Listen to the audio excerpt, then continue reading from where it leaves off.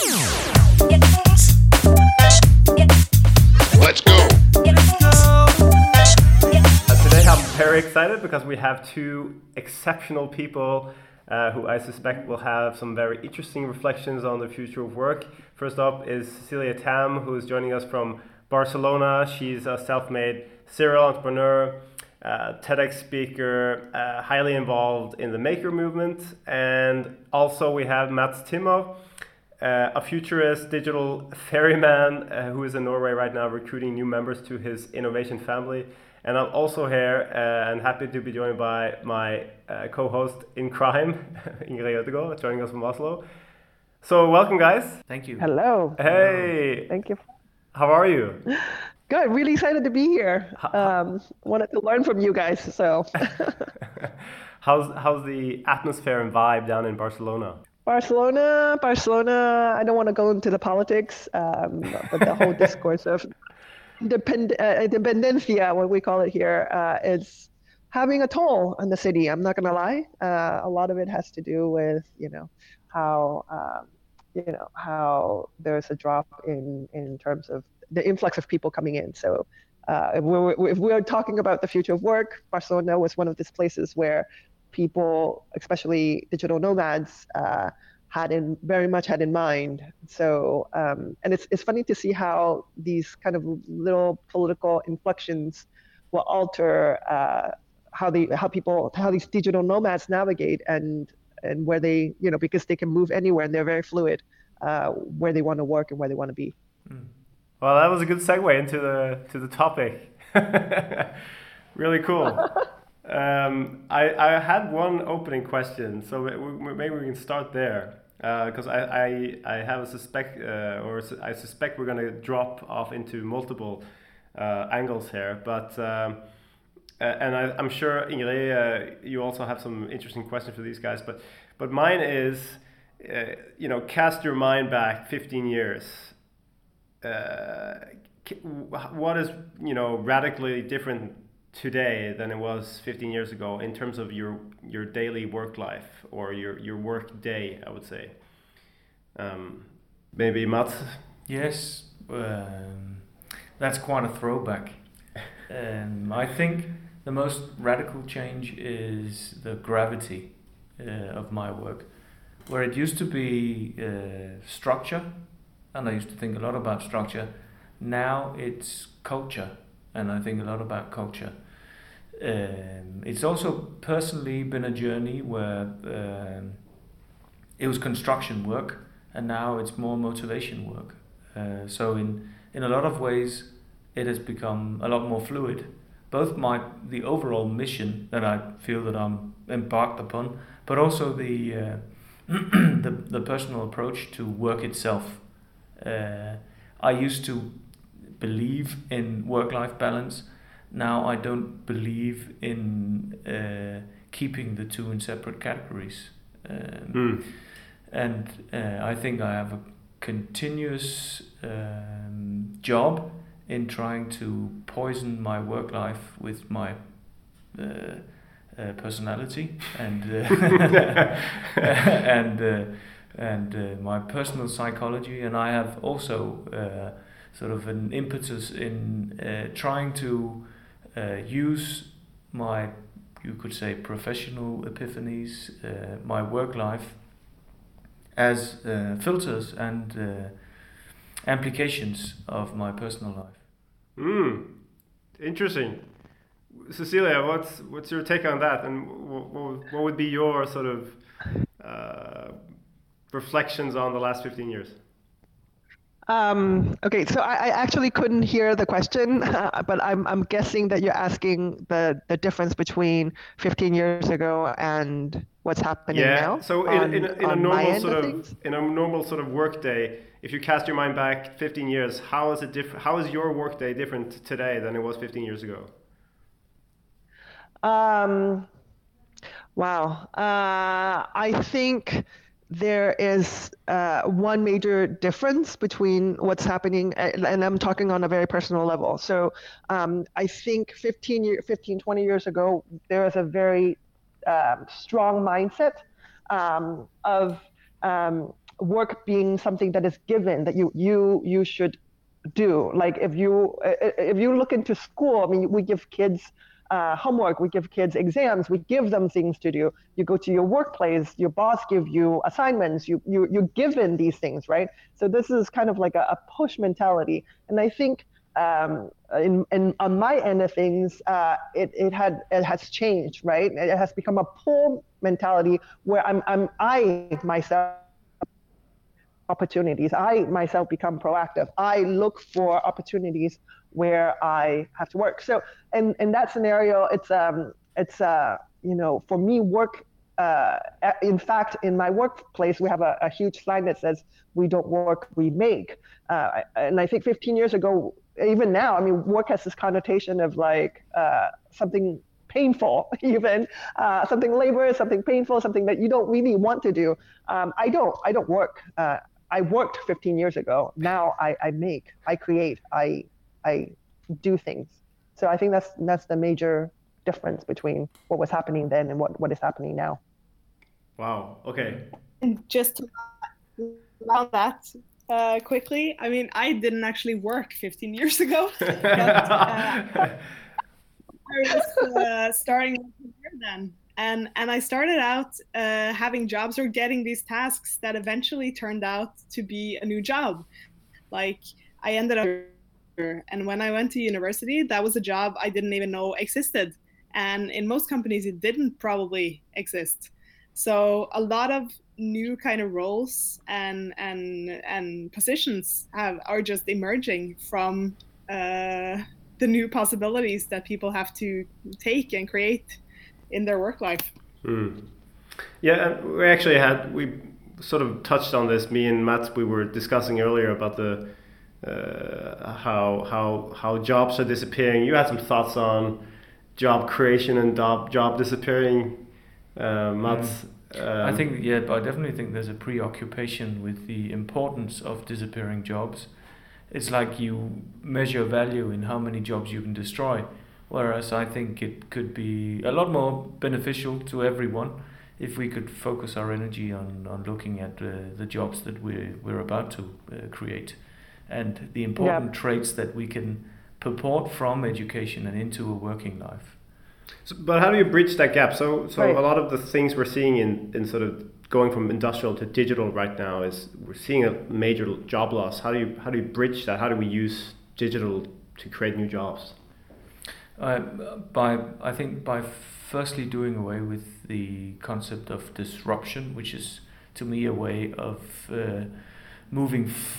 walking backwards into the future. I would call it because it's looking at what you can destroy in order to create value, but rather than seeing it more independently and more opportunity based in what can we actually what kind of a world is it that we'd like to address, and how can we use concepts like transparency technologies or circular economic tendencies to support that, and in the wake of that will come job creation, I think, not by looking at where is existing value that we can destroy or disrupt or hijack in other ways. One of the things that I find really interesting about the way work is changing is the concept of spaces. And I know, Cecilia, you have a background in architecture. And Mats, you work with a lot of different both new tools and companies. So I'd love to hear you guys' thoughts on how you see both physical and virtual spaces changing the way we work. Oh God, I can talk for hours on this, so you guys are gonna have to shut me up at some moment. Me too. I'm gonna start with something a little bit more, I guess, theoretical, in the sense that one of the reasons. So obviously, we have seen in the last probably 10 years there's this rise on spaces like co-working, incubator, accelerator, spaces like this, and this is also because there's this trend of open innovation. And the reason why open innovation has rise is because companies realize that they have a lag in terms of how they innovate. right? So if we compare how company innovate before then they would create a kind of internal team of research and development, R&D, and then they would have like 5, 10, even 1,000 people working in these internal kind of departments, right? And it worked. Like Kodak worked, IBM had these departments, and it worked. 20 years ago, 30 years ago, it worked really, really well. And what happened? We had this explosion of startups, and all of a sudden they realized that no matter how, even if they have 1,000 people in these departments, they can't compete with the millions of startups that are exploding out there. So what they try to do is reach out to spaces like co-working. Now, the spaces like co-working works because for us, for example, we have about 20% of rotation, meaning that constantly there's new people coming in, new projects, new ideas, just a fluidity of freshness, right? Whereas companies, they don't have that fluidity because they have the structure, they need that kind of stability. Otherwise, the company would not work, right? So they can't change the way they work. What they could do is bridge the gap between our way of working, which is this much more on-demand, flexible, agile, all these terminologies that we're using these days, with what they are doing, which is what they're good at, which is stability, structure, even feasibility resources. So on that aspect, there is this difference in terms of functionality of co-working and the stability of companies. So you were asking also about co-working, right? So this kind of open innovation mentality also opened up in how we understand these spaces. So more and more we see that spaces are open because we wanted to foster communication. So when I started co-working about 7 years ago, I remember seeing this TEDx video about mirror neurons. And I'm mentioning this because I have a science background. I did biology undergrad. So these things really stick in my head. And I'm mentioning this because I don't know if you guys are familiar with mirror neurons, but basically, can I just spend like 2 seconds to talk about this? Yes. But like mirror neurons is basically, I'm so sorry. Sorry. Like seriously, like just shut me up because I can like literally talk forever. Mirror neurons is this thing that was discovered in the 90s. They had this monkeys all connected with all these sensors, and there was a scientist in the other room, and the monkey was given a tool to open a nut. And all of a sudden, another scientist came into the room. Now, the monkey right now has all these sensors connected. The scientist could see what was happening in his brain, all the activities while he opened the nut. When another scientist came in, the monkey dropped the tool and the nut. And the scientist picked it up. And in front of the monkey, he would start to open this nut with this tool. Now, at this time, the monkey wasn't doing anything. He was just observing. What was really surprising was that in the screen of the computer, the brain of the monkey was behaving as if he himself was opening the nut, the act of opening the nut, even though he wasn't doing anything. So that was really, really revealing to me, because just by observing in the same space, the monkey had the same level of neuronal activities as if he was doing it himself. So this is, for me, really revealing, because that's what's happening in co-working spaces. The simplicity of having all these open spaces, you see other people doing all these other things. And this is also why I am so invested in this notion of makers, because when you see someone else making something physically tangible, then your brain actually gets all fired up. And so for me, there's like a psychological component, there's a theoretical component to it, and there is this is actually what we're seeing today.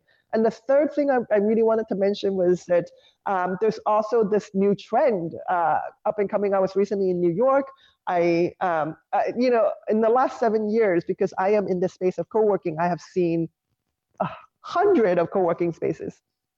And some are really nice. Some are, like WeWork, it's fancy, it's polished, but I have never been blown away. This one, I'm actually really blown away. It's called Assemblage.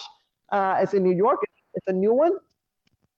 And I was blown away for one reason, and it's because it has nothing to do with the space. The Okay, so space. it's really like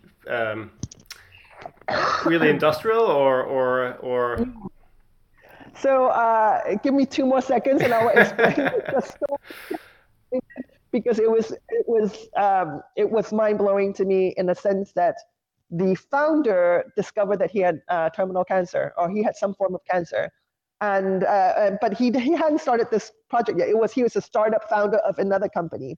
When he discovered that he had cancer, and that it was really late stage cancer, he wanted to change his life. There wasn't much he can do with the medicine, with science. So he looked for alternative medicine. So he looked at how he can change his environment, how he can change his day-to-day activities, how he can surround himself in an environment where he could optimize his biostasis, right? And he miraculously got better. I'm paraphrasing the story that they had told me. I didn't meet the founder myself.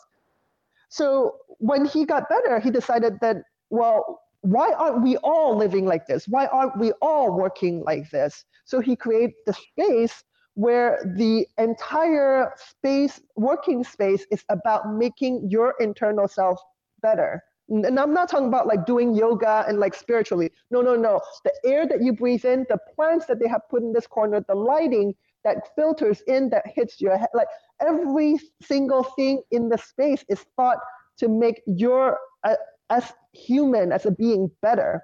And I was like, wow, I have never seen anything remotely like this where it's reverse. You're not talking about optimizing work here. You're talking about optimizing the person so that they could optimize everything but else in does their that life have to and do work. with so is that like a culture hack? What are your thoughts on that, Mats? So is are we going into like a new decade where, because you know the whole culture eats strategy for business, blah blah blah. What are your thoughts on culture when it comes to like the future of work and workplaces and collaboration?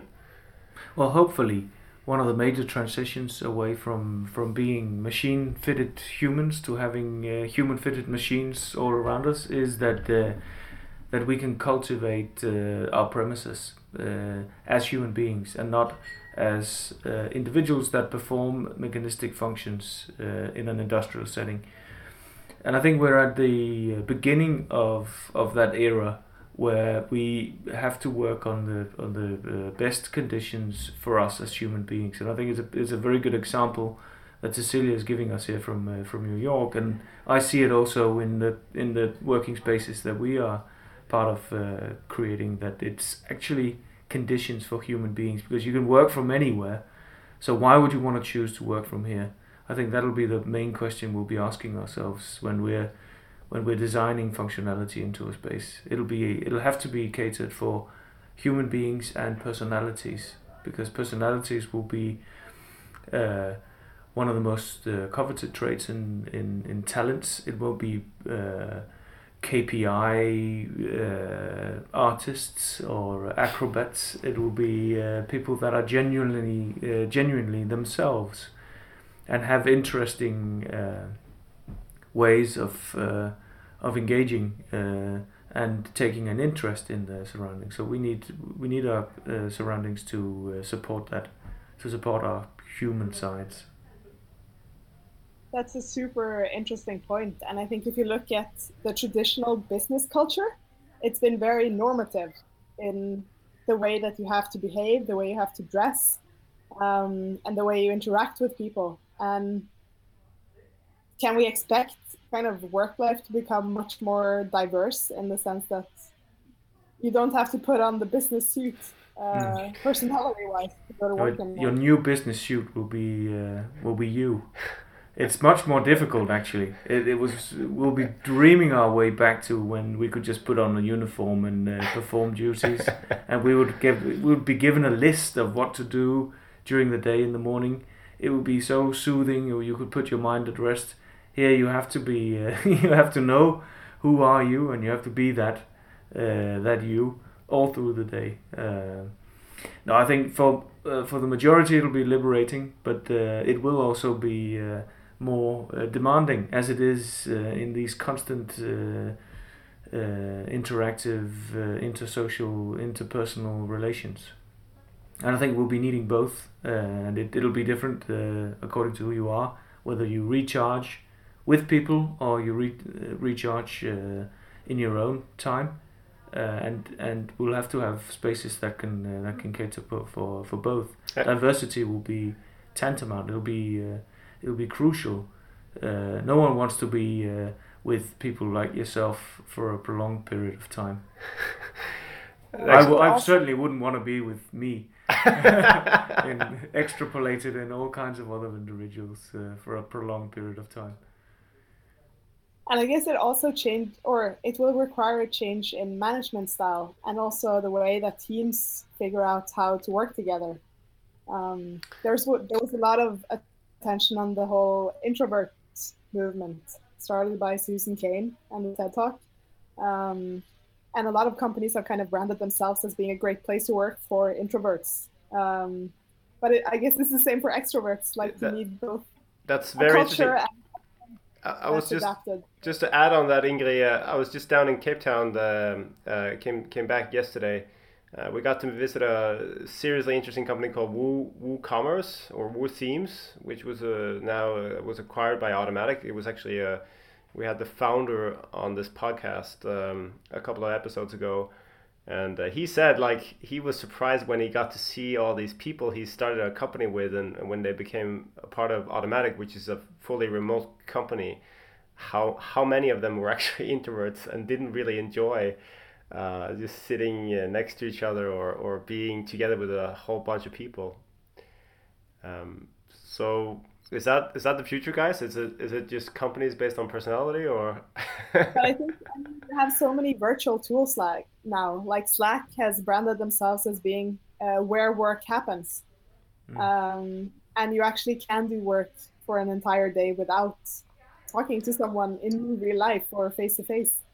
I think a lot, there is a trend in terms of what the next kind of disruption in terms of machines. And one of the biggest trend is our interactions, the UX UI between us and the interfaces, right? So right now we're still very much interfacing with our cell phones, with our laptops. There is an obvious trend of migrating with voice like Google Home. And when that takes over, what would work be like? I'm already in the morning, I talk to my Google Home and I ask them, what is my schedule? I don't check my phone. The Google Home will tell me my schedule. I make calls via the Google Home and ask them, can you call so-and-so? And I would talk through the speaker. So what would work be like when the computing becomes ubiquitous, right? When there is no device in between us and them. So that's another kind of like projections that we can take a look at. Yeah, what would your thoughts on that? So how will that look like? Where will it start and where will it sort of mature? I think that what is really interesting for me, interesting in the sense that it could be good and bad. So I'm not just saying the good aspect of it, is that these tools, the Google Home, the Alexa, has an intelligence behind it. So they're interpreting, but they're also thinking on their own in a level where we're no longer just using Slack and say hello. It's more like Slack with a bot, but voice recognized, right? So how much would it be automated? How much would they have an autonomy? And as we migrate into not just voice, but artificial intelligence, we're not just talking about the interconnectivity of like people, machine, people, is people, artificial intelligence, and then people. So I don't have an answer. This is something that I'm trying to explore. In my book, there's going to be a whole slew of new breed of not even cyborgs anymore because they're not on us, but like this new breed of personality. We're talking about personality, like where does the person end and where does artificial intelligence starts and where does the other merge into the other end, right?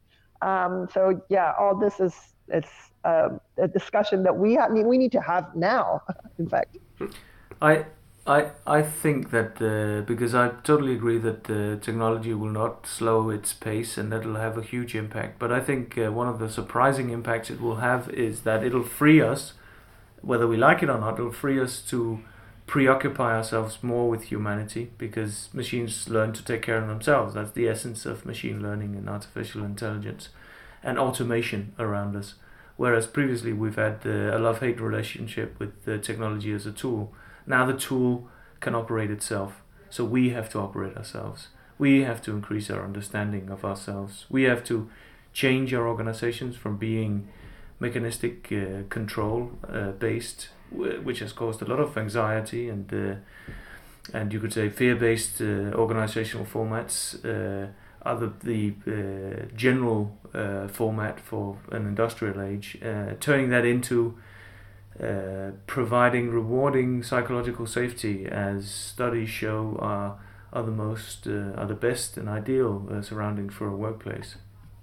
That requires a much more confidence-based and humanly shaped working culture, digital and physical. And I think it'll be extremely interesting to see what progress in neuroscience, progress in psychology, progress in bettering conditions for creating these more trust-based, confidence-based environments what will the visible physical results be? What will be the workspaces that ideally or that pose as ideal surroundings for us to create that psychological safety? I think it'll look more like a home of the past, the work of the future that we're facing, than it'll look like a traditional work scenario where we just make a trajectory from today and you have work functions taking place. I have a question for you two.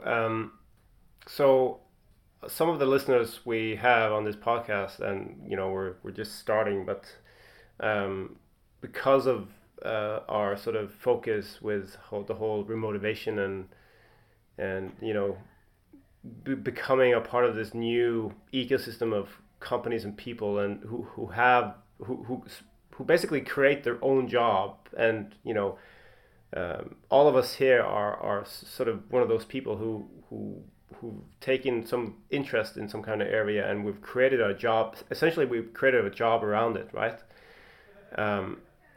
What if you sort of hate your job, and if anyone out there is pondering, hey, I have a really strong interest for this one field.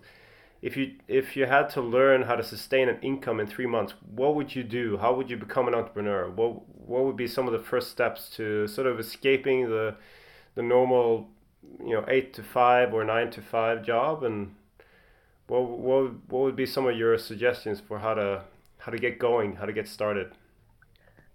Should I start? Or Yes. Mads, do you want to? You go ahead. There is no easy way.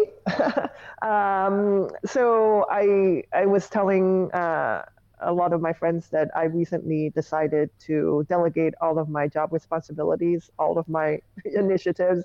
I literally just left everything that I have started, ended all of my salary or income, and took out a $25,000 loan and invest in myself in writing a book.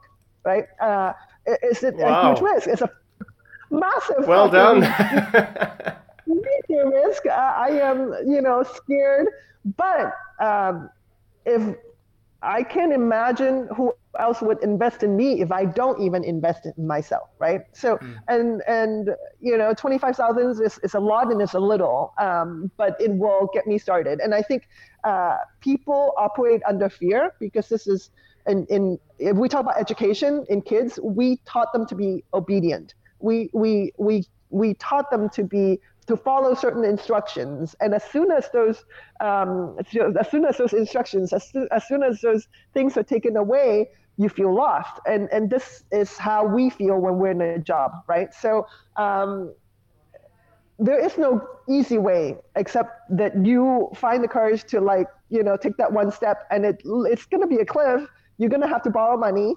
You're going to have to, figure out a way to make it work or not work. But at the end of the day, I have a $25,000 loan that I would have to pay back, right?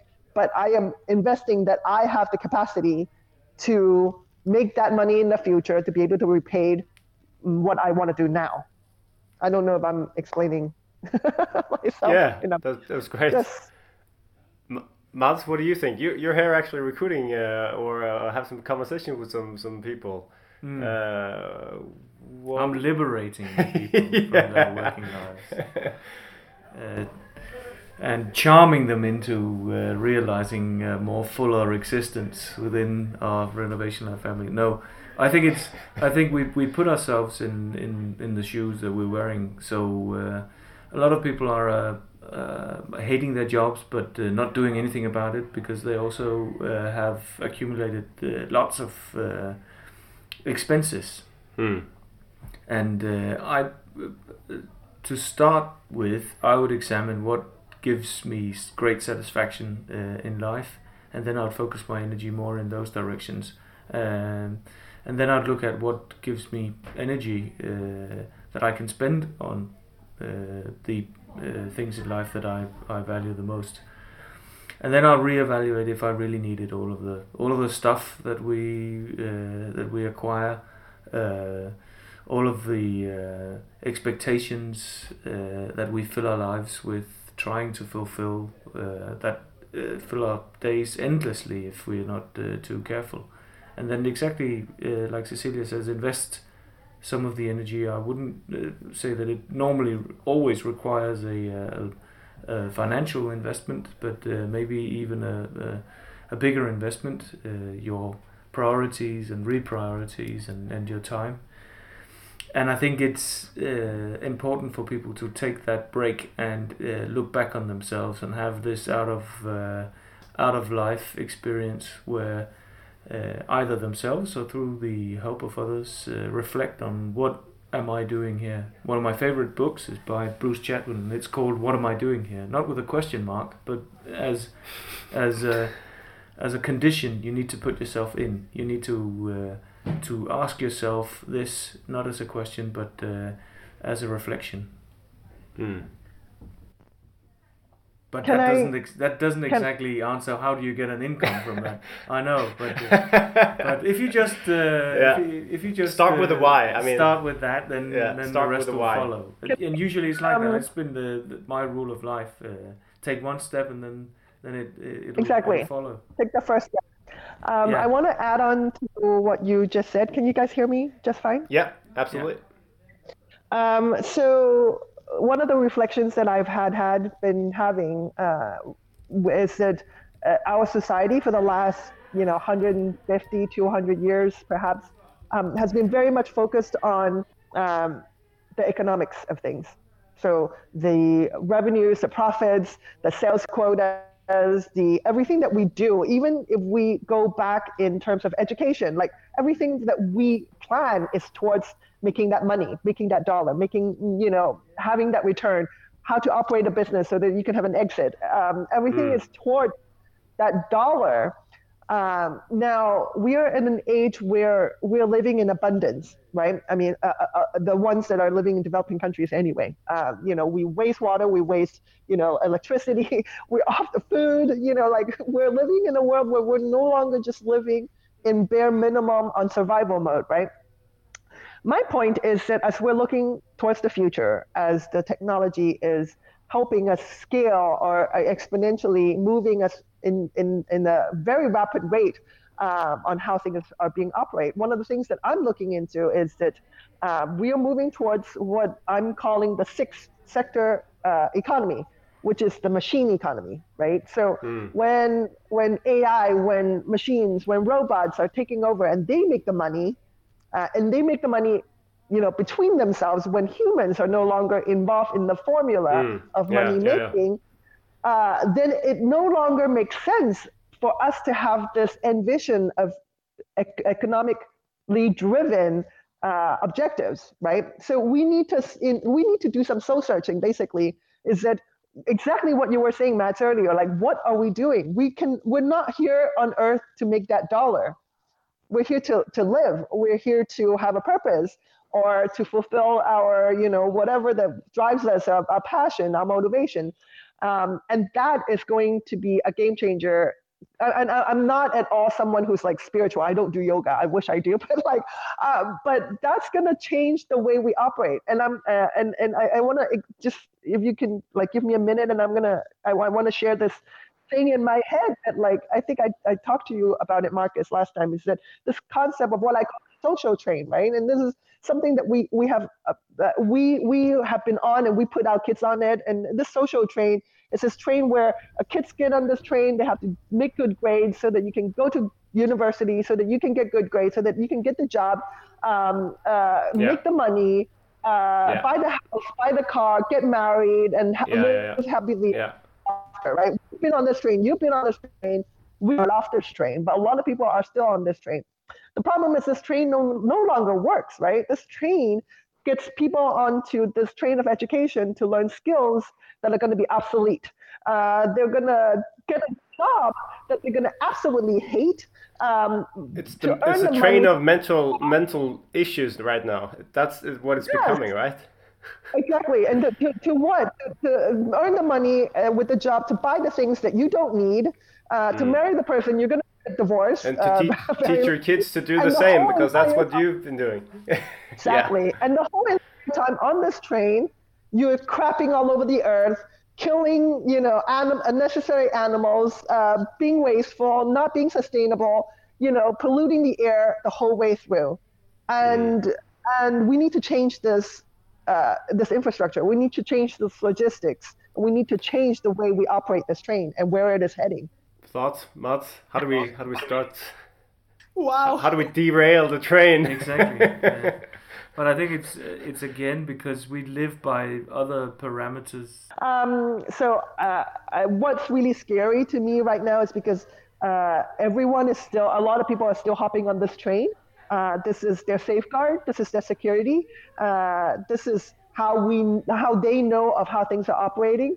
And so when you were asking about how do you get started with being entrepreneurial, being proactive, and not making that dollar, it's the first step is to step off that train and look back. And it's going to be a really hard thing to do because everyone is on this train. It's what we know how to do. The very first step is to take that step. And another scary thing is that because that train is moving, we're thinking that we're progressing when that train is actually moving us backwards. So a lot of this has to do with how internally and as a society, as collectively, how we change that paradigm, starting from education, starting from how we operate, starting from our mentality, our mindset, our attitude, and so on and so forth. What was your point there before we cut you off? I think my point being that we've managed to make a design that's extremely efficient. We only didn't take into consideration which direction we were pointing this, because we put a mechanism together which is all competition based, and then we put up certain parameters. And we haven't really changed the parameters. So right now we are still working up a huge natural deficit in the way in which we overexploit resources around us, ecologically, socially, and in so many other respects. And we pay very little attention actually to providing our own parameters and not seeing life as a competition where you always measure your own value in relative currencies.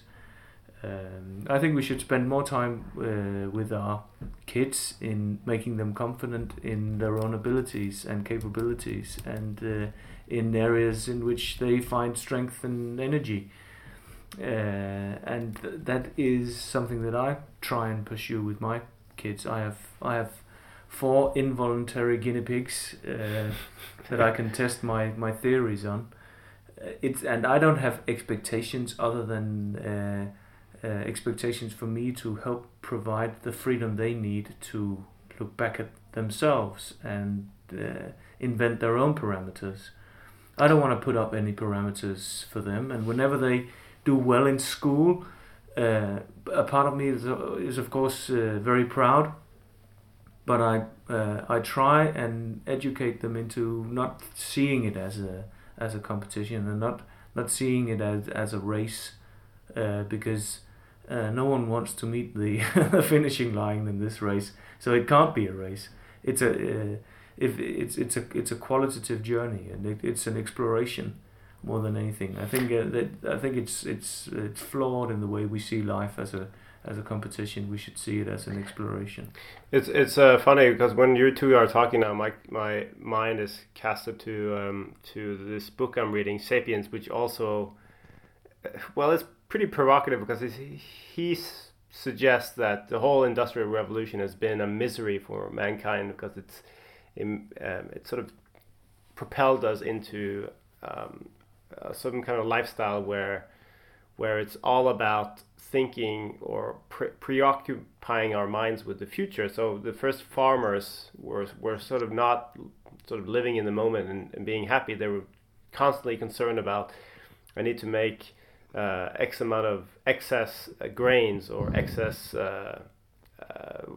supply of whatever they were farming, and so and they had no free time, and sort of they brought their own kids and actually had kids just to make the whole thing work, and sort of the kings and the noble people would, of course, it would be a scam because they were taking all the profits out of the farmers, so the farmers actually had, not that much to go by each year, and so it became this trap, and sort of the whole agricultural revolution, he says, contrasting that to the hunters and gatherers, where people were just living in small tribes, 50 people a max, going from one place to the next and sort of just being on their merry way. He thought that was like a really, well, that's what he suggests in his book. It's gradually become a worse condition for people just to exist and live as a part of this, first the agricultural revolution, then the industrial revolution, and now it's sort of we're going into a digital revolution, and perhaps we will be liberated again towards hunters and gatherers, just in a modern way. Can I add on that? Yeah. So what is so I love that. I mean, I love Homo sapien. I think it's like you said, it's very provocative. But if we look at what is currently happening, something that is pretty miraculous to me is that we are living in an age where we have easy access to knowledge through internet. We have some of us have easier access to funding through platforms like Kickstarter. So if we compare to like access to funding for companies or for initiatives, we have a lot more access than we do 10, 20 years ago, right? If we look at communication, we can, thank God for internet, we can do it yourself through Facebook, through Twitter, through, if we have a good message, we have these